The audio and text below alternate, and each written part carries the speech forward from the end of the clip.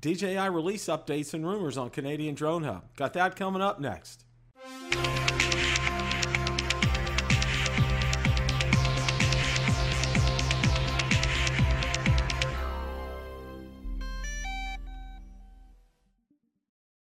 This morning I was a guest on Canadian Drone Hub.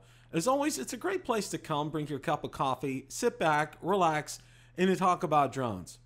I gave my weekly DJI update along with several other items including DJI action camera rumors, DJI Osmo Pocket Pro rumors, DJI Inspire 3 leak, DJI Spark Pro update, DJI hybrid drone update, DJI getting into the FPV market, DJI Mavic 2 Enterprise and Enterprise dual cameras, the Parrot and Afi thermal, the Parrot and Afi, the X Dynamic Evolve, and much more. So let's go ahead and roll that clip right now. Okay. Hey, Bill, how you doing? I'll shoot him. Good morning, guys. Bill. Bill. Bill. Bill. Bill. How's it going, guys? Bill. Bill. Bill. It's definitely not a good day to fly here in Florida. No, I know you have been having storms up there since yesterday. Dang. We got some high wind today, so No go, huh? yeah. Roadkill in the house. Hey, Roadkill. Oh. Kim, are you sick? Rolling. What's that? Kim, are you sick? You don't want to go there. A little off.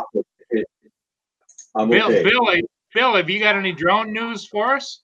Yeah, I sure do. I got lots of news here this morning. First off,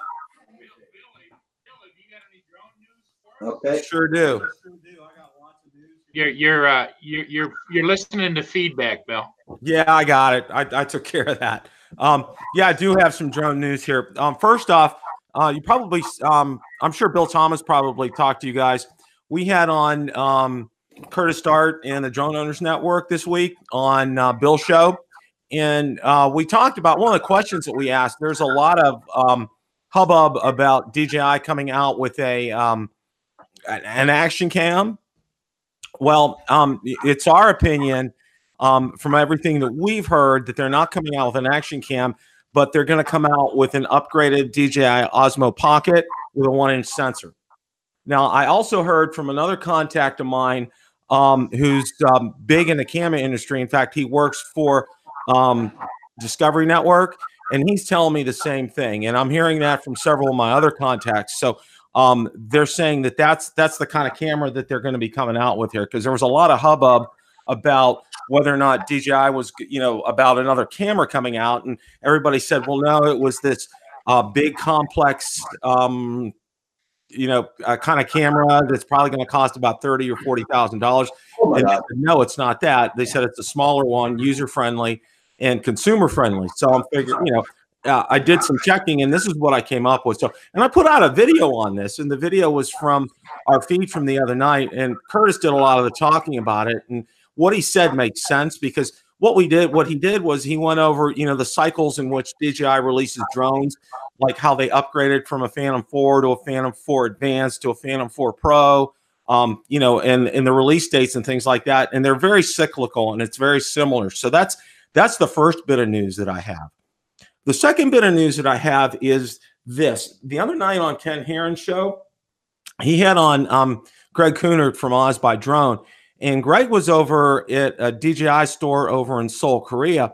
And as he was walking through the store, Greg was saying, well, we can take a look at the Inspire 1, Inspire 2, and Inspire 3. So this was a big piece of news, because I had been talking about it, and all my contacts are saying, yes, they're coming out with an Inspire 3, that it's going to be probably towards the latter part of this year is what I'm hearing. It's going to be smaller. It's going to be faster. It's going to have better battery capacity. It's going to have better sensors, better camera options will be available for it, or is everything that I know. Also, open up your checkbook a little more, because it is going to cost a lot more from what I'm hearing. So that, that was a piece of news that dropped the other night, which really kind of, it did not catch me off guard. I knew it was coming. I just don't know when. That's the big thing. And the other one is, and this has been confirmed by all my sources, is they're coming out. They don't know what it's going to be called. It's, it's an upgrade to the Spark. They don't know if they're going to call it a Spark 2 or a Spark Pro. And I don't know if you guys know this or not, but the Spark right now, it has the firmware in it to shoot 4K, but it's on a 2-axis gimbal. And that's the reason DJI didn't decide to go ahead and come out and say, you know what, we're going to go ahead and make the Spark 4K. Well, on a 2-axis gimbal, it probably doesn't work real well. So what I expect to see on the Spark 2 or the Spark Pro is you're going to see the 4K. You're going to see they're going to upgrade it to like a 3-axis gimbal. They're probably going to tweak the runtime a little bit. You're probably going to have new ESCs, quieter props. I don't see a whole lot else changing from that because they want to keep that price point kind of low. A lot of people had asked me, oh, are they going to be going up with that new OcuSync 2.0? Well, from what Rick Smith told me from Drone Valley, he said the boards that for OcuSync, it takes a bigger platform. Like a Mavic 2 can fit it. Obviously, the Phantom 4 Pro V2.0 can fit it. It takes a bigger physical size of the drone to fit that board in it, and the Spark right now at that size can't do that. And that's another thing. They don't want to mess with the Spark the way it is because that frame is very solid. And I know a lot of people who have crashed their Sparks and have been able to get them back up in the air right away because of that frame, the way the frame is built. I mean, a lot of people are saying, well, they need to do it like a Mavic Air and make it more compact and foldable and everything. Well, it would destroy, I think, the integrity of that frame. So that's the other piece of news that I heard. And this is coming from all sources. So, I wouldn't be surprised that with this camera that they're coming out with and the Spark, they'll do a dual launch. They've done dual launches before. The Inspire 2 and the Phantom 4 Pro were a dual launch. That was out in Los Angeles because whenever they do releases in New York, they're geared toward consumers. Whenever they do releases out in Los Angeles, it's more geared toward, I'll say, maybe a prosumer market, but not necessarily, more geared towards the film industry kind of a thing. I would say this kind of an event would probably be held in New York City. That's what they're famous for consumer events, because that kind of a camera and having that kind of a drone, that's more consumer oriented. And the timing is right because the original Spark came out in May of 2017, and we're approaching a 2-year point on the Spark. And I've also seen some other trends too, because I have a pretty large Spark group that I admin, and the membership count is kind of down right now. I'm getting people, but it's no more than 1 or 2 a day, where I had been getting 5 to 10 a day. It's around 2,500 people. So they need something to bump this up. And plus the other thing is, DJI wants to dominate the market. I mean, it's a known fact. They said, you know what, we want to walk all over our competition, so to speak. All right. So what is going to happen here is they've had competition. Hubson's come out with a Xeno. There's I forget who. Dustin did another review on another drone. I think it was called the Z8. I forget who the manufacturer was with that. Xiaomi, I think, a Z8. All these drones are coming in this $299, $399 price segment, which is really kind of nipping and eating away at the Spark. So that's why I think there's a sense of urgency for them to get this out. It's not necessarily, the number of Sparks that they have to sell to get the kind of profit that they would sell from selling a Mavic 2 Pro or Zoom. I mean, you probably have to sell 5 to 10 Sparks to get the kind of profit you would get from selling one Zoom or one Mavic 2 Pro. So, the profit point isn't there, but it's like, because of the price point, you're going to sell those, and you're going to sell lots of those, because everything else that I've seen right now too, the big box stores, the only color that you can get the Spark now in is white. You can't find them in other colors right now. And there are some that are dropping the price to some, I know Idaho's quadcopters, Curtis or Marcus in Idaho, he just bought one, and I think he got it off of Banggood for like $259, but it didn't have a controller. He had to go out and buy the controller separately. So this is all that I mean, it's a lot of news that we picked up this week, but it's all good. I mean, things are going to come, and I expect the event for this. I expect it sometime in May. And usually, how DJI works their events, what they do is they'll have they'll send out emails at least 3 to 4 weeks in advance. And the reason they do this is because they get a number of people, not only from the United States, but from overseas come in for these shows. I talked with somebody who was from the Dominican Republic. He was a distributor for DJI down there. And he'll get his email about a week before, say, like I would get my email to go to the show. So got a lot of good things coming up for DJI right now, guys. Well, hope so. Which date about you think they're going to announce this?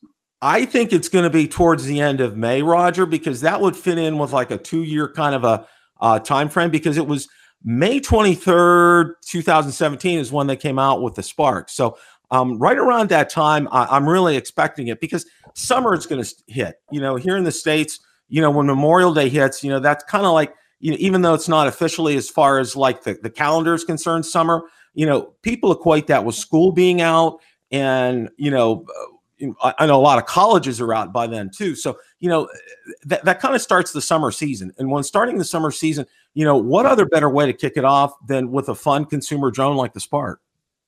Yeah, true.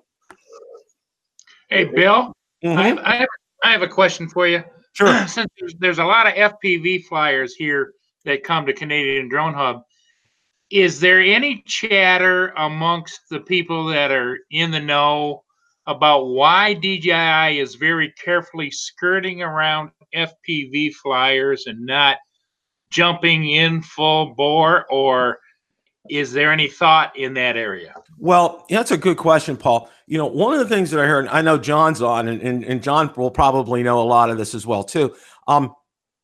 DJI makes a lot of parts that are used in FPV drones. I mean, you could go off the shelves. I mean, if you were able to find them, you could build yourself one right now. As far as getting a kit, it's a huge segment. It's a huge part of the market right now. But I think the reason that they haven't gotten into it right now, Paul, is they've experienced huge success with the Mavic 2 lineup, the Pro and the Zoom.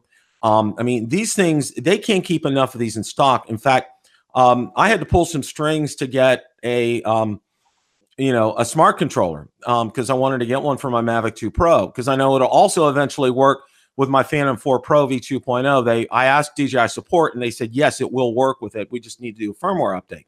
So I think the big reason is right now, because sales are so good with the Mavic 2 lineup, that's why, that's kind of been on the back burner. But from everything that I've heard from a lot of my contacts, is that's something that, it's a huge segment there. It is very popular, and it's something that people really enjoy. And I think, DJI is going to get into it. They just got to figure out when the timing is right, because, they're right now, the production for the Mavic 2s are just going, they're going nonstop from what I hear, because dealers can't keep enough of them in stock. Like if you go to big box stores, sometimes they might have to say, like, if you go to Best Buy or Costco, we have some on order. We got some coming in next week, is a lot of times is what you hear, which is a good thing. I mean, that's a win-win for everybody, because, that also means too, with that is, they're going to be in tune to getting firmware updates on a timely basis for the Mavic 2s out. So I think that's your answer for that right now, Paul. I think, we'll see them. It's just a matter of timing. We're getting big GPS around.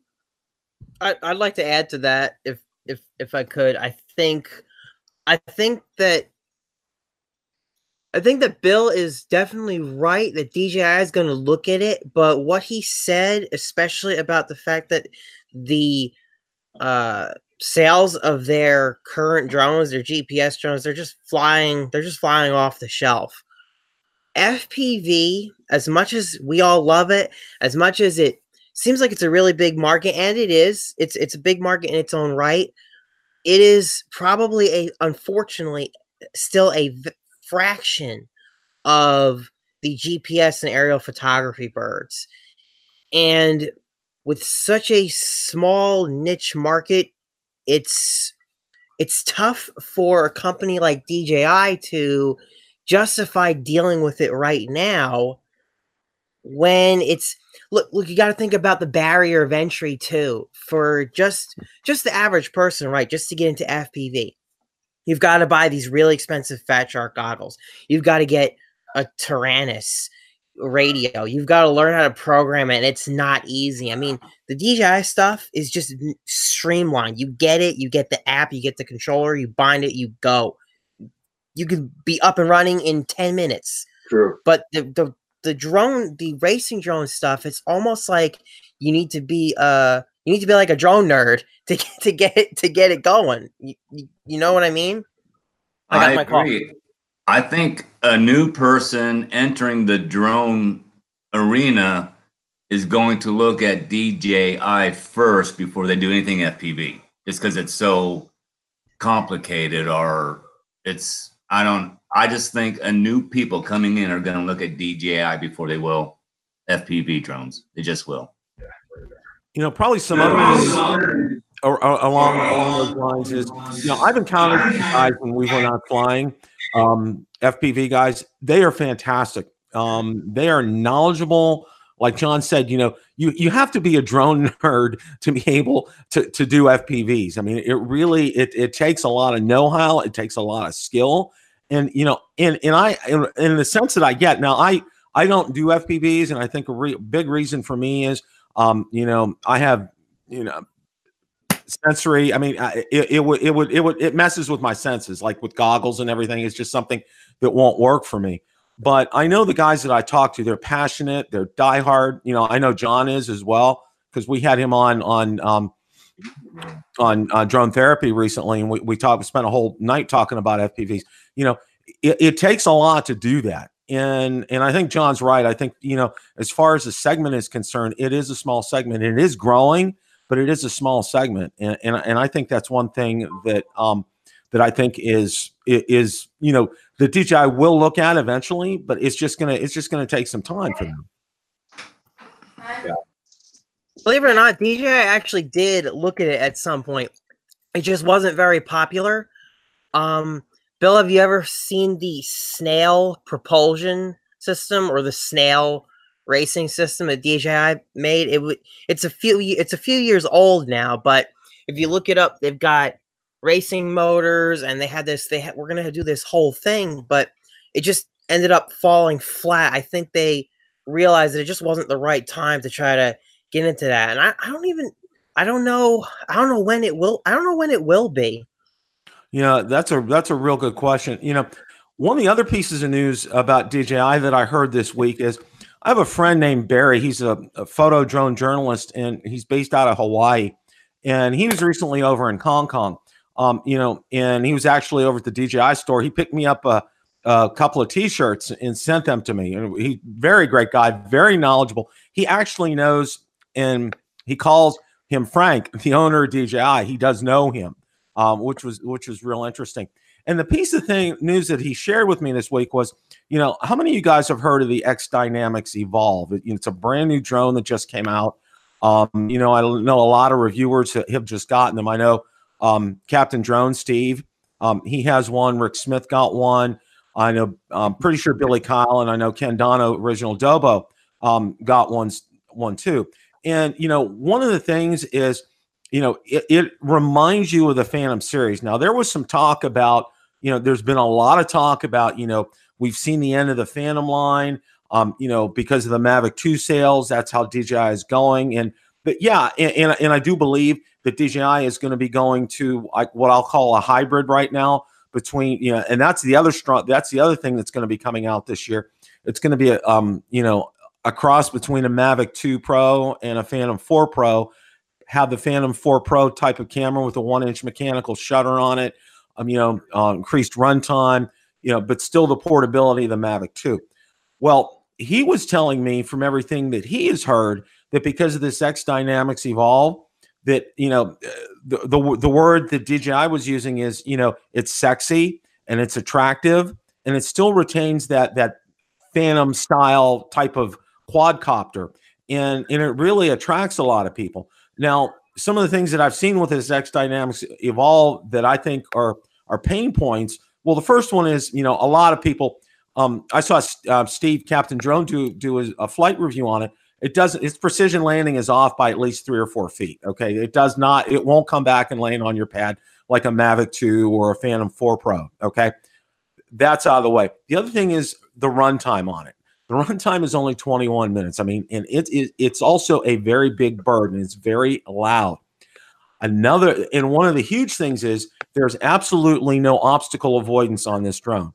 So if it's coming at you, you need to get out of the way. Now, it does have LiDAR, which means you could fly it a foot off the ground and it's going to stay a foot off the ground. It's not going to go up and down, but there is no obstacle avoidance. And the big thing right now is this. It's $2,500 US, and it doesn't have the camera on the Mavic 2 Pro is better than the camera on that, which is $1,500. Now, they did say that this is a drone that it has a camera can swap out, say like on an Inspire 2 type of drone. But, you're looking at least another $1,000 to $1,500 whenever they come up with these new cameras to put them in. So, at $2,500. And the other thing I've heard from some other reviewers is it does not handle wind very well. I know when Steve had it up for his flight, it wasn't very windy. But that's one of the other things that I heard. So, they have a lot of fine tuning to do with this, especially on that price point, man. It's not a collapsible drone. It's something, and I think it's bigger, and I think it weighs about 6 pounds. I mean, that's a heavy drone, and it's very loud. So, yeah, it's piqued some interest with DJI because of its design, its looks. It's an attractive drone. But I think, the best thing about that is that they have the controller that's with that is enormous. Now, it has a Qualcomm processor like you would see like in a state-of-the-art Samsung phone. It's state-of-the-art. This controller is like, 22nd century. It's fantastic, but it's big and it's bulky, again, like the drone. It gets a lot of information on it. You see a lot of things on there, and it looks like, it looks cool, but I think the big thing is, that camera and the price point right now would not make it attractive to a lot of people. Yeah, it's true. Getting so expensive there it's ridiculous. It's only the big companies can buy them. The other thing you were saying is that, and I think I caught this, you saying that it's not really completely polished yet either. Right. From what you're telling me. See, right there, that already makes me worried about its future because of how much money they want. And I don't know how you feel, but I feel like with an unknown company, and it doesn't matter if it's a toy drone, it doesn't matter if it's a bind to fly racer or anything like that, the first impressions are everything, especially when it gets sent out to all these YouTubers. Because that review video is going to be there for a long time as it is, and that's it. So everything that doesn't work, people are going to see it, and people looking for this thing are not necessarily going to see, oh, it was updated 8 million times. I mean, look at all the Xeno videos out there that are showing all the mess ups with the Xeno that don't even necessarily apply anymore because they've patched it and patched it and patched it, but they're all over the place out there now. So, yeah, John, I would agree with John and Bill. It's an intriguing looking futuristic drone, but if you're going to bring something out in the 2,500 plus price range, it better damn well provide everything that you want to provide, not say, well, we're going to fix things in the future. That'd be like Ferrari bringing out a Testarossa and saying, it's got a little miss and the brakes aren't quite right, but we're going to fix that eventually. Paul is right on, and I want to also say, is anyone tired of that in just the drone industry and electronics in general? Like, what these companies, they think that they can just release this stuff, and I guess unfortunately, some people will just buy it. They will buy it broken, and they use the customer as the beta tester. I really, really wish that would stop in not just the drone world, but consumer electronics as a whole. It John's really, right. really sucks. I don't know if you guys saw this or not, but Samsung came out with a foldable phone, and its price point's around $2,000. And they had a big news about it this week where apparently they're having issues with the screen folding and it's cracking. And there you go. John's right, because they treat us a lot like the consumers as beta testers, and it shouldn't be. It shouldn't be like that. And and John's right, especially drone industry and tech industry. We're not beta testers. When I get a product, and here's this. I'll say this. When I got my Mavic 2 Pro, I knew that thing was going to work right out of the box. Okay, I knew within reasonable satisfaction when I charged that battery up, and I did make sure the firmware updates were out there. And I clicked those control sticks down. I knew that thing was going to take off, and I knew I was, really not going to have any issues. Although I was the one that ended up finding out that they didn't have precision landing when it almost hit the roof in my very first video. I remember that. You probably saw that, but that was a little glitch. And see, the thing with DJI is, they jumped on that right away. And within a matter of weeks, that was taken care of, which, for a large company like DJI, kudos to them.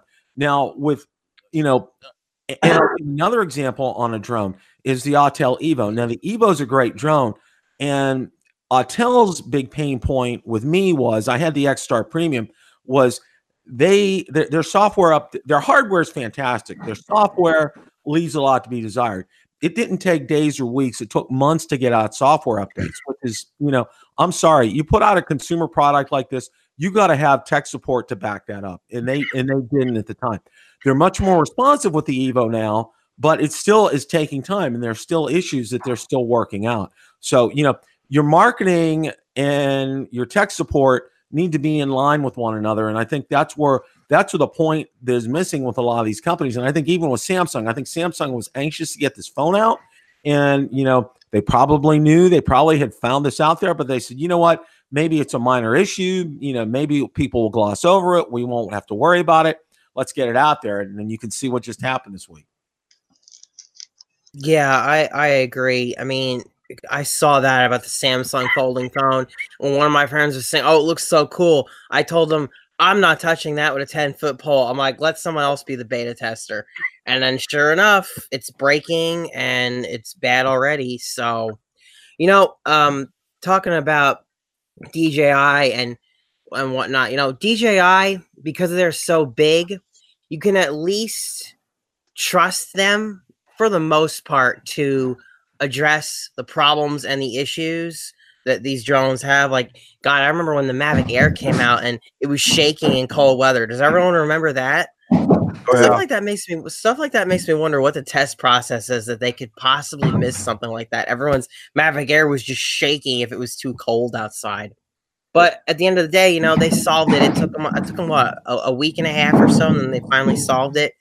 But then, Autel has taken forever to patch some stuff, and I really love. I don't have an Autel, but I love what Autel is doing. They're really trying to be. They're really trying to match DJI in terms of price and performance.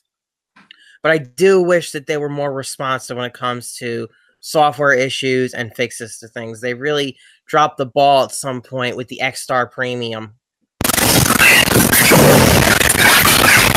It really did. Oh, wow. your mic went haywire. My microphone? Yeah, John, when you stood up, we heard everything. You sound like a broadcast system. Oh my God. I don't know what's going on with this laptop. It's probably the laptop. Next time I'll get the snowball microphone. John's right. One of the other things with Autel is, they were, they debuted the Evo at NES or not NES. I'm sorry, CES 2018, and they showed all the models, and they said, well, there was a prototype with a 1-inch sensor, in here, and it was January 2018. Well, they applied for their FCC grant ID, which usually that means, and they have an expiration date on it, and it was kind of open ended. And I'm like, oh, okay, because I went out to the FCC database. Well, we didn't see the Evo until June.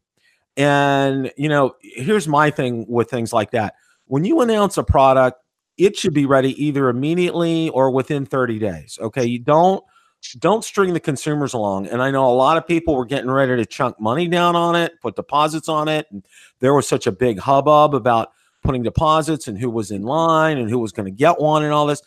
And the same thing has happened kind of again with them. when they came to CES 2019, and they showed some. There was a battery charging hub.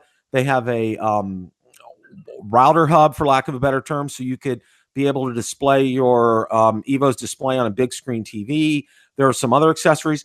And this was in January, guys, and we're getting on the cusp of hitting May, and it's still not out there yet. I mean, when you say something's coming, you need to either have it available immediately or within 30 days at the most. And they're dropping the ball on this. And the other thing is, there were some reviewers out there at CES that asked them, point blank, are you guys coming out with this Evo with the 1-inch sensor? And they said, we're constantly looking to improve our fleet. You got the typical BS response from their reps. They really weren't. They were very evasive in what they say. And I know one of the other things too. One of the big guys who was head of their customer service, he left Autel. I don't know where he ended up going, but he ended up leaving them. So they got to get in tune. Their marketing needs to get in tune with their production and get these things ironed out, or DJI will squash them like a bug. Well, the other thing too is, Bill, is that all these other companies seem to want to nip at the heels of DJI. I mean, that's all they're focused on, is like, how can we do it better? How can we? But yet DJI went through a similar situation. Remember when they announced the Mavic series, and there were people that were ordering them crazy, and they didn't get them for like 60, 90 days after they did put in their pre-orders, because DJI didn't think it was going to hit that big. And they learned when they brought out the Mavic 2, it's like, boom, you order it, you got it. Yeah, because I know exactly what you're saying, Paul, because I waited. I didn't get mine until January 2017, because it came out October 2016. I waited till then to get it for that simple reason. And there was a distributor here in Florida. I got it the next day, where I know these guys 30, 60, 90 days were waiting for them. And it was just a huge pain point. So yes, you're right, Paul. DJI did learn their lesson, because when I ordered my Mavic 2 Pro, I got mine within a week. I mean, it was on my doorstep. I mean, no questions asked.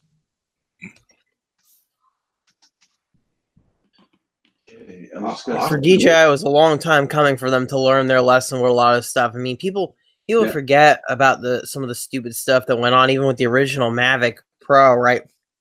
The first batch took forever to ship, and and then when they did ship, there was like yellowing of the camera. If anyone remembers that, that was a whole other fiasco. I remember when I first bought my Mavic Pro, I wanted to make sure I was getting a Mavic Pro manufactured in the month of March or February, because I didn't want any Mavics manufactured before that, because if you got one of them, it was a good chance you were going to get one with yellow camera or some other first production run defect. So, DJI has definitely learned from that too. One of the other things that I thought was very funny was there was a guy who put out a video, and the Mavic Air was the first DJI drone to have internal onboard storage. So, in case you forget your SD card, you're not lost, you're not hosed. Well, this one guy, when he got his Mavic Air, instead of going in there and just clearing out storage and everything, he decided to take a look. And here they were testing the cameras in the Mavic Airs, and there was footage of the factory inside Shenzhen of them moving the drone from station to station. And I just thought that was just the absolute coolest thing. Well, what I did was I asked him, I said, could I use this? And he said, sure, absolutely. So I copied it, and I my video is still out there. Well, DJI asked him to take his video down. They never asked me to take mine down, but he told me, he said he was given a very strong reward to do that. So he got compensated. So there was actually got a peek inside the factory and what it looks like, because it's so, their processes there. They don't really like to have a lot of people tour their factories, and they're really kind of secretive, about that whole process, which I thought was interesting, because you get a peek inside there. And what it reminded me of is, and you guys probably, if you're as old as I am, you remember taking a look when they were building the capsules that were going to the moon. inside these white rooms, and everybody having the white hats on and the gloves, and how it was a dust-free environment. Everything. That's exactly what you saw there. You saw this. You know, it was a pristine environment. It was clean. You know, people wearing gloves. I mean, you know, they're very careful with these electronics, and it was really interesting to see that process. And I still have that video up with that as well.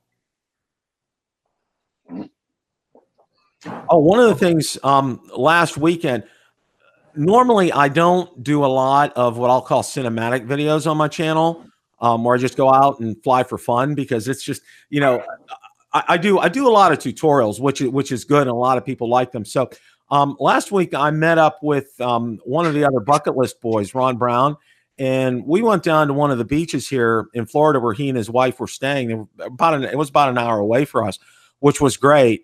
And there was an abandoned fishing pier, and I had a absolute total blast going out there and filming that, and taking the Mavic 2 Pro out there. And we just, I mean, it was great. And I have another video coming up with that.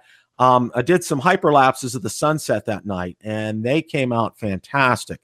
And I also did something with a hyperlapse I never did before, was I flew towards the sun, but the speed was set at about 1.5 to 2 miles an hour. So it's really slow, and it's going to be a great video. I'm going to be getting that together here in the next couple of days and getting that out. But it was a lot of fun, and I'm going to try to get out more and do that. It's just, you know, when you work full time, you only have weekends to really be able to go out and fly and do things. And a lot of times, you know, I'm doing my, you know, tutorials in my series, and I don't have a chance to go fly for fun. Well, I jumped at the chance last weekend. We did that. And, you know, Ron's actually thinking about moving down to Florida. And Ron, if you see this, I really hope you do move down to Florida, because absolutely had a blast. And Bill Thomas was saying he was possibly going to be vacationing in Florida sometime this year too. So I would definitely look forward to getting together with him, because, you know, we have a great show. We have a lot of fun on Drone Therapy. You know, the Bucket List Boys, you know, we're all the same age. And, you know, if you watch toward the ends of the show sometime, we'll probably digress to talking about concerts from the 70s or cars from the 70s. And we just have a good time. We just have a lot of fun. You know, I know we had John on recently, and, you know, John's a great guy. We just had a blast with him. And it's a great time. We have a lot of fun. We thank you guys for watching us. Yep. So Coach Jones is on. Give your time out there, Bill. Yeah, it's on 8:30 on Wednesday nights, 8:30 Eastern on Wednesday nights. We're on. My show's been on Tuesday nights at 8 o'clock Eastern, and I've been doing. I got a real nice compliment. Curtis Dart, who runs the Drone Owners Network, who's on Saturdays at 6 p.m. Eastern. He does he said, Bill, he says, you're a one-man band. You do most of that stuff by yourself. You know, you do your production, you do your editing, you do everything. And he said, you do fantastic. He said, I could never do that. He works with a number of people besides Randy and Tommy Polo, you know, to put together the great shows that they do. And you know, for me, it's really not that hard. You know, I find my clips, I find what I'm going to do. You know, I type up an agenda for the night and we go over it. And usually when I have guests on, I get some good views. Well, when I had Rick Smith on from Drone Valley, that was my highest watched and highest ranked episode that I've had on since I've been doing them for 2 years. I've had over 600 views on that. Unbelievable comments on it. People like Rick is such a great guy. If you guys ever get a chance to meet him in person, please do so. He's as great as you see on his videos. I absolutely, both Valerie and I, we've met him at least 3 or 4 times. You know, every time is fantastic, and it's great talking to him, especially off camera. I mean, you know, he's the same person off camera as he is on camera. He's very likable, he's very friendly, and I just really enjoy getting together with him. He's supposed to be coming back down to Florida soon. His daughter works in the Orlando area, so so that'll be nice to get together with him again. We always great time flying with him. He's got in fact, he gave me the chance to fly, and this is something else I wanted to talk about, and it kind of reminded me, was the Parananafi. They came out with their thermal drone this week, and you know, it's created a lot of news about that. But I actually got to fly. Rick has an Anafi, and I got to fly that. and it really impressed me out of the gate. Its size, its portability.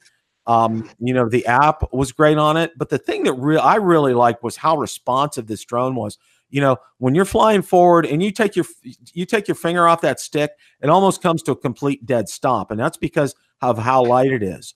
And the camera being able to rotate 180 degrees like that, your field of vision on that was just insane. It was off the charts. And with their new firmware updates that they've done, there's been a resurgence. And I know some places, I guess Amazon, you could pick one up this week. And I don't know if it's still on sale. And it was like $450, which is crazy considering, you know, they were originally like what, $650, $700.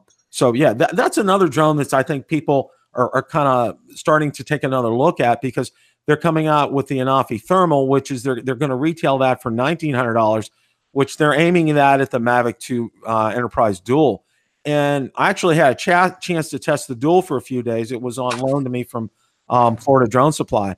And while I was impressed with it, with the thermal function from the FLIR, their regular camera left a lot to be desired. It wasn't even as good as, you know, people said it was the camera almost similar to the one that was on the Zoom. I'd say it was not up to even par on that one.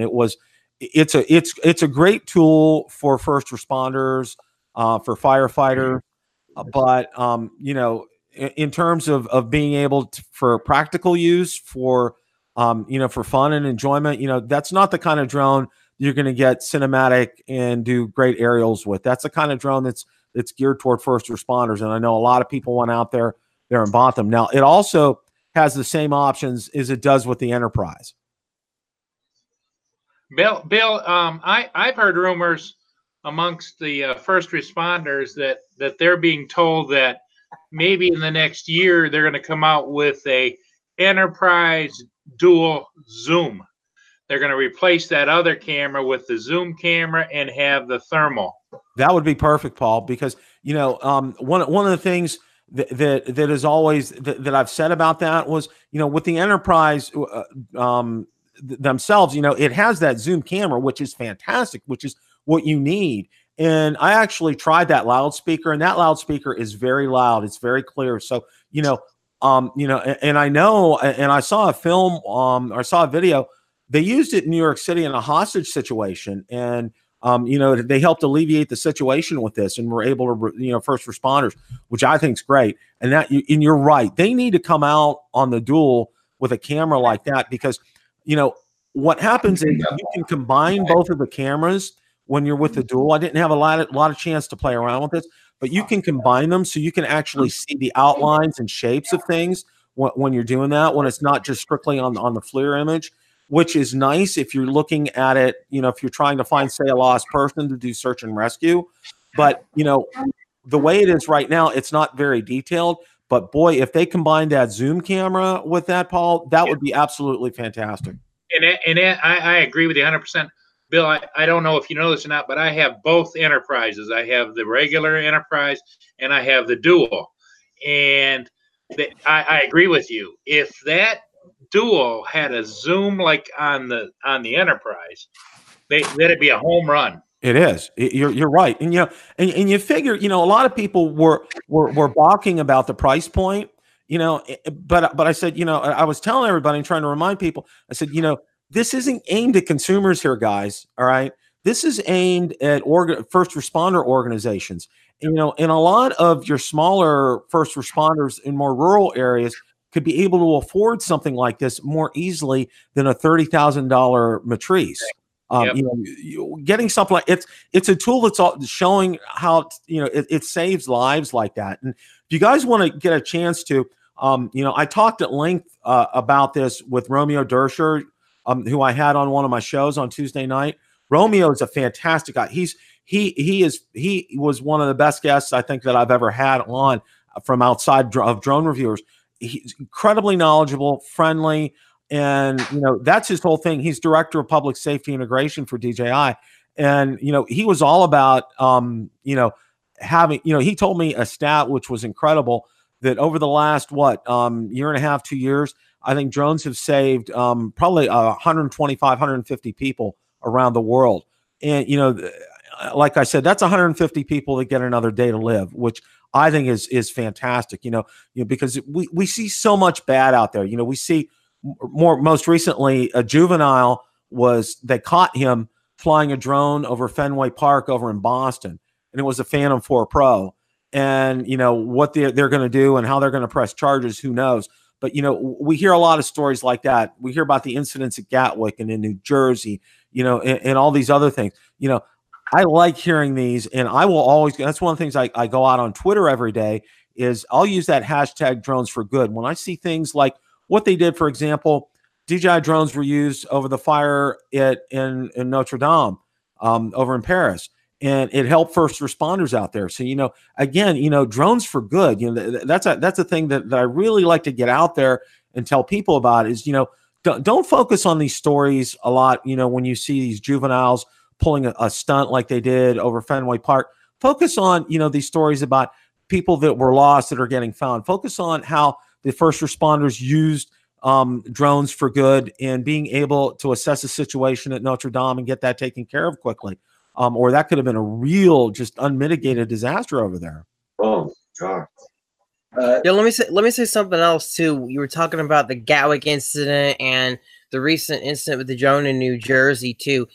Everybody's definitely has to be careful with like the news that they come across, because there's a lot of fake news when it comes to the drone stuff. And the police have even like admitted that there may not have been any drone at all at Gatwick, and all of that was which is terrible, because all of that was such a mess. So many people's holidays were messed up because of something that honestly may not have even happened, according to what I read. And even in New Jersey, when they were talking about that drone sighting at Newark Airport recently, that wasn't actually confirmed. No one could actually confirm it. And there's just so much of that, and it's really killing the image of drones. So the more positive stuff that we can get out there, the better for everybody. But with stuff like that, it feels terrible just reading it, because that's the news that the average person gets more than the good stuff. Yeah. That's actually a problem with the whole news cycle. But that's another issue. Like, all the bad stuff gets more views than the good stuff does, because it's the bad stuff sells. That's just my opinion. Well, I put out a video, and I don't know if you guys have seen it or not. It was from the University of Dayton, did a test, and I think it was a Phantom 3 that they took, and they put it in this. They projected it against a Mooney M200 aircraft. Now they shot it out of this device, for lack of a better term, at over 200 miles an hour. All right, and I first of all, when I heard that, I laughed, because okay. We all know that the top speed on a Phantom 3 was Pro or advanced. Okay, so that was ridiculous right off the bat. And number two, the other thing is, let's say Mooney's coming in on approach. Now, I'm not a private pilot, but I do have some knowledge about that. Most of them fly at what, 5, 6, 7,000 feet. They're under 10,000 feet planes. Okay, so drones, number one, they're not going to be up at that altitude. All right. That's not going to happen. And the other thing is, if they're coming in on an approach, that flaps are down, they've reduced speed, they're trying to land. Okay. So if a Phantom 4 or a Phantom 3 is coming along, it's not going to be coming along that impact is not going to be real. It wasn't a realistic scenario. My views shot off the charts with that. But my whole thing was that University of Dayton never really responded to anything. I asked them questions. They never got back to me.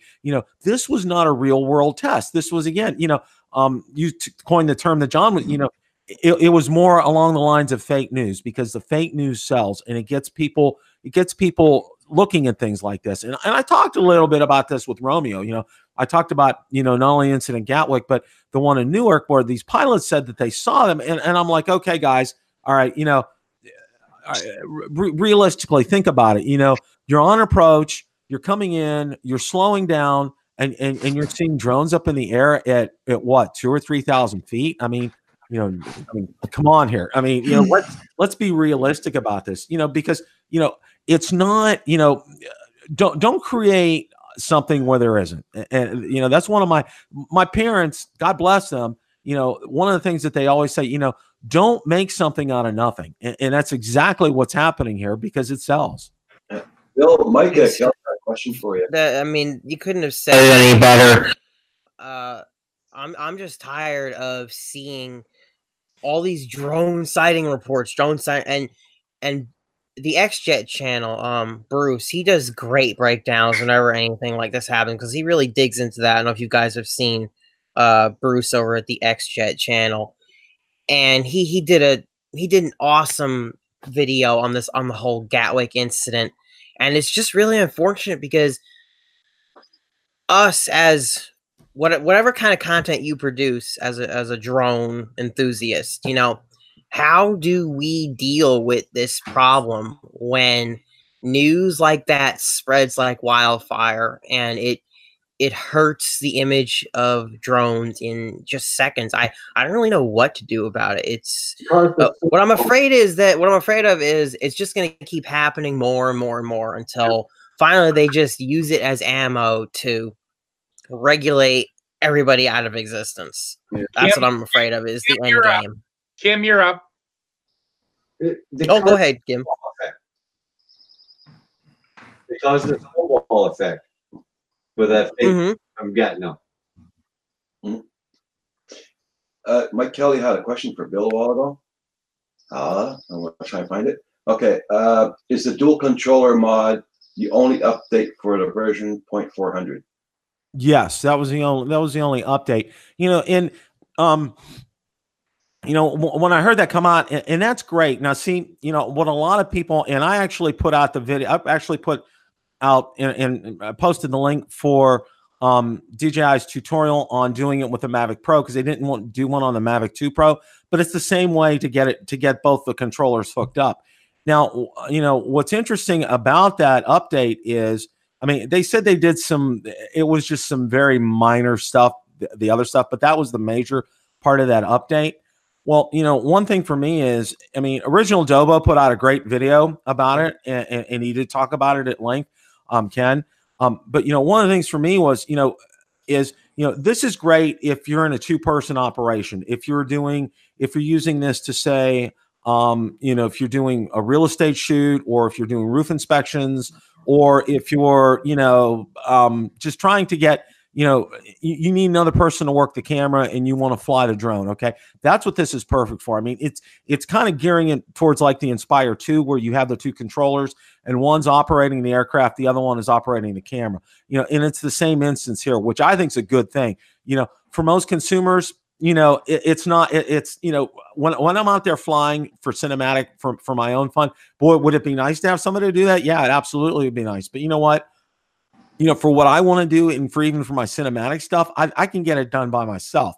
Now, if you're in business, if you have a partner with you, absolutely, it would be fantastic. But for most consumers out there, it's not an update that's going to mean a lot. However, this is going to be also applicable to this DJI Smart Controller as well, too, with the Mavic 2. So, that's interesting because, I've got one coming and I'm real anxious to get it. And because I've heard so much good about it. I have a friend over in the UK who he actually did a video, and I posted it on my channel because I didn't, they weren't available in the States yet, and he got it, and I wanted to get a video out about it. So he actually did a review, sent it to me on Dropbox, and I posted it on my channel, and he absolutely loves it. And from everything I saw, I just loved it as well too.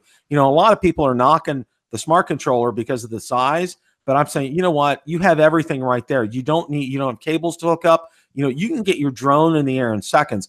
And one of the other things that I saw this week was, and this may be of interest to you, I don't think to you, Paul, is that they're working on getting it ready for the Enterprise series because, for first responders to be able to get that up there, seconds really do mean lives. And if they can, pull up in their truck, get the drone out, the props are already on, batteries in. You fire up the battery, you turn on the controller, you're good to go. I mean, you don't have to get your iPad out, get a cable, hook it up, fire everything. It's good to go. You're ready to, and you're up in the air in seconds with something like that, which is fantastic.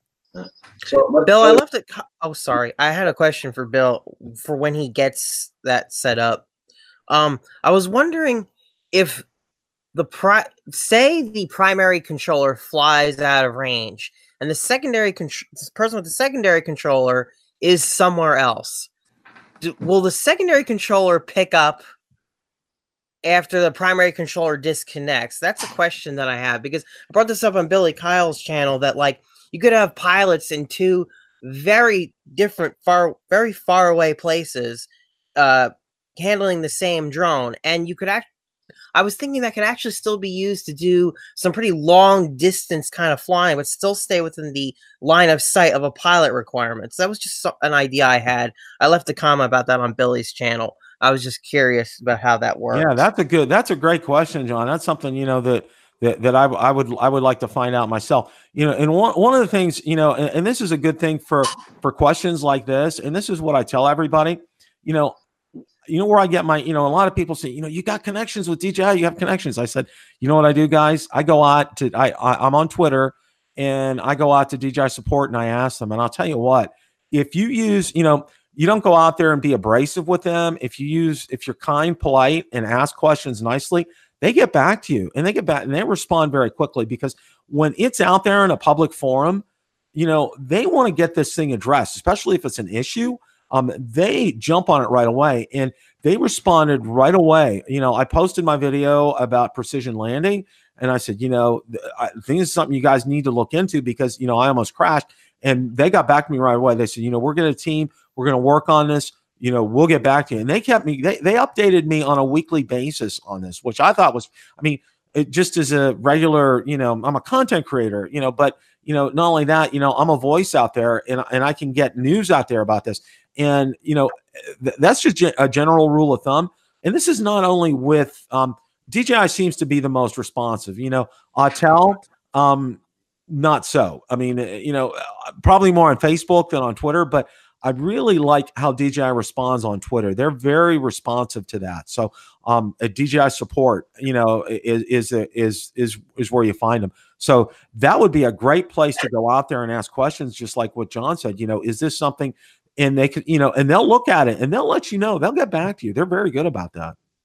Bill, can I ask a question? Yeah. The Mavic. When you start up your Mavic, does it go to a Wi-Fi enhancement box to tell you that your Wi-Fi is weak, that you should update it or improve it? Because the Phantom 3 does that. Every time you open it up, it comes up with a box saying your Wi-Fi is weak, you should update it, blah, blah, whatever. And the reason for that is DJI told me that if it's on your Phantom, that some guy in the bushes over there with a Phantom controller can steal your drone. That's true. But the thing with this is, with the original Mavic Pro, it had OcuSync 1.0, and that's a whole different ball game in terms of the electronics and as far as radio signals are concerned. I have a lot of people don't know, and I haven't broadcast this, but I'm an amateur extra ham radio operator. I don't have any equipment, because at the time I got into ham radio, I also started getting into drones, and drones seemed to take precedence over ham radio. So I sold what little ham radio equipment I had. But what I do know is this, is because of that OcuSync 2.0 or 1.0 is a completely different system, and it's completely different in terms of the signals. And what they did with OcuSync 2.0 is it goes between two different bands, and it checks to see which one has the better signal strength, and it goes with that. And that's the kind of drone that you're not going to find what you described will take place, where somebody can steal a signal. I think it's the same thing with the Mavic Pro. I don't think you're going to have that happen, because it's really not Wi-Fi based. It's OcuSync 1.0 based, which is it's a completely different type of technology. Yeah, exactly, Bill. That's the reason I got rid of my original Inspires, because they were running the old system, and OcuSync was much more secure, and radio interference was happening all the time with my Inspires. And now that I've got the Mavic 2s and the Enterprise models, I don't get any of that at all. You see, what was real interesting, Paul, and that's a great point. When I got my Phantom 4 Pro V2.0, one of the first tests that I did with it was, now, how do you test radio signals, and how do you test OcuSync 2.0 was one of my big questions. And it came to me like a light. How I test it is to do a YouTube live stream, because when the live stream comes back, that's coming back, it's not at 1080, it's 720, and everybody understands that. But that is a great test of signal strength. And I had it out to about 1,500 feet and I realized, I didn't get into the menu. There's a menu setting besides beginner that limits the amount of feet away that your drone can go. And I didn't know it. And it was like set at 1,500 feet. So I had to go in there and fix that. But the signal strength, even at 2,000, now I know my video showed latency on the Phantom 4 Pro V2.0. Well, I did some other tests with it and I had absolutely no latency with it. But the thing is, and I tell people, don't look at the latency, look at how it is like a 2,000 feet away. Can you see that clearly? Is it a clear image out there? And the answer was yes. So, it's a lot of things. People get confused with, your video was choppy. There's something wrong with your drone. Guys, I had to put a big disclaimer out there. I said, this wasn't from the SD card. Okay. This wasn't taken by the drone. This was from the transmission image that was sent out to YouTube, which is at 720p, and there's going to be latency in it. But don't focus on the latency. Focus on what you see at 2,000 feet when I'm out there, when I'm 2,000 feet away, and it was clear as a bell. It really was. That's true, Bill. That's true. You can see it go like this because you're going beyond it. Mm-hmm.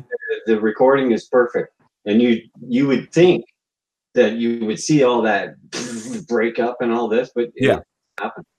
Yeah, and that's one of the things. And I'll tell you what, one of the things that I found out quickly about the Phantom 4 Pro is, with the gimbal, I kind of have to tilt that down a little bit if I'm going over 20 miles an hour with it, say, and I'm starting to get fast, because you'll get props in the shots.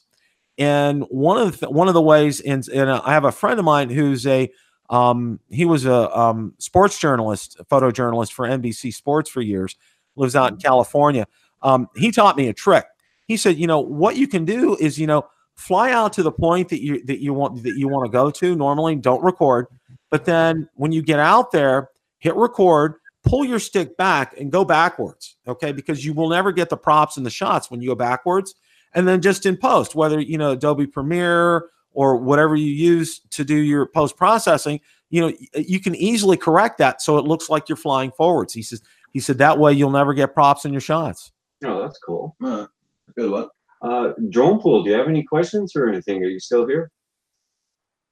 Oh, it popped off for a minute. Oh. I think he popped out. Yeah. He was having an egg. He was having an egg sandwich. Yeah. Hey, Bill, I've got one thing. Next time you're eye to eye with Romeo Dersher, you're a smart enough guy, by his response, just say, how is the development of the Enterprise Duo Zoom coming? Okay. And you will know by his response.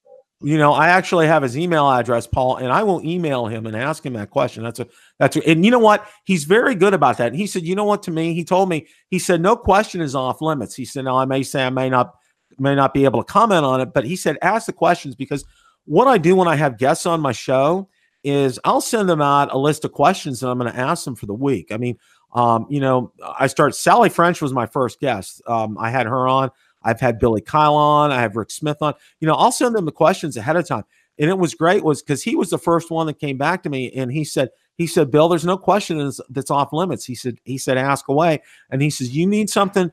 If you have one of your subscribers or viewers or friends needs to get a question answered, send me an email, ask me, and I'll get back to you. So, Paul, that's one thing you can count on. He will get back, and that's what he's very good about that. Yeah, because Bill, when I go out and demo the two Enterprises to local first responders, and they see the one which is the Enterprise with the Zoom and everything, and they say, "Oh, that's great if we're looking for something," and then I show them the Duo, and I says, "But here's how you cut through and you get the heat, and you can also use it for fire and everything else." And the first question out of the mouth is, well, how do I zoom that? Well, it's not there. Yeah, that's great. I will send him an email. And like I said, he's very good, Paul, about getting back to me on that. That's one thing that I've been real impressed with him. He's one of the better people that I've had contact with. Now, I have several other contacts with DJI, and they're good.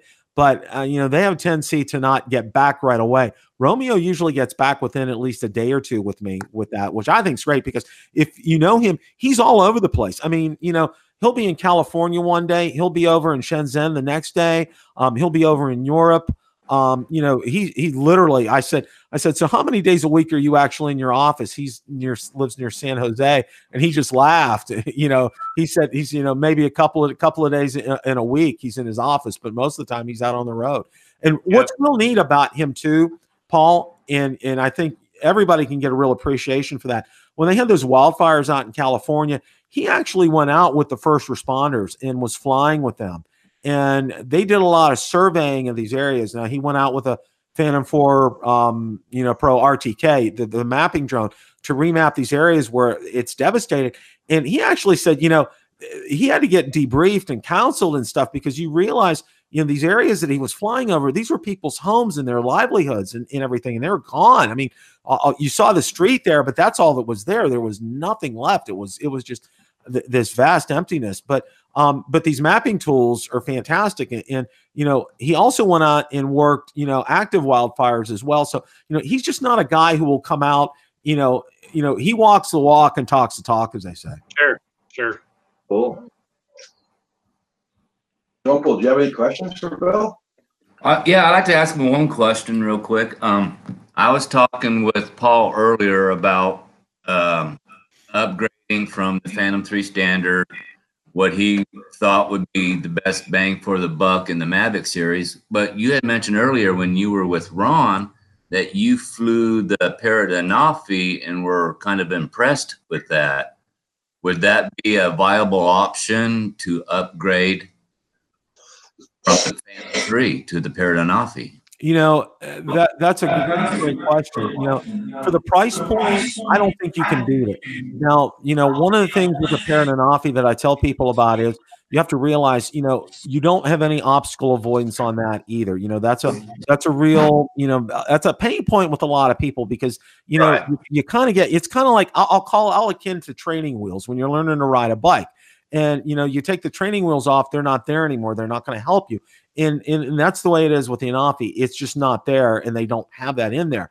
It does have a, you know, as far as, you know, controlling it, it is super responsive and super easy to control, you know, but it is very light. And, you know, I don't know how it would hold up in a crash. You know, and that would be my only stipulation with that is, you know, it's a drone to look at, especially for the price point. But for me, you know, the safety factor of having, you know, not only obstacle avoidance, but, you know, the Mavic 2, and I think, you know, Paul knows this as well, it has what's called APAS in it. And, you know, it will fly around when you have APAS engaged, it will avoid obstacles on purpose. You know, there's sensors in there to help you with that, the cameras and everything on board the system. You know, now granted, you know, you're looking at spending, instead of spending $600, you know, you jump up to a Zoom, which is around $1,200, you know, but you have to realize, you know, the bang for the buck that you're getting with this. Right. You know, and to me, you know, people ask me, you know, what drone do you like more, one than the other, the Phantom 4 Pro, V2.0, or the Mavic 2 Pro? I say yes. You know, it's like, here's my other answer. You have to pry my cold dead hands off of both of them. All right. Because, you know, those are drones that I'm probably never going to give up or never sell, because they're just incredible platforms. They really are.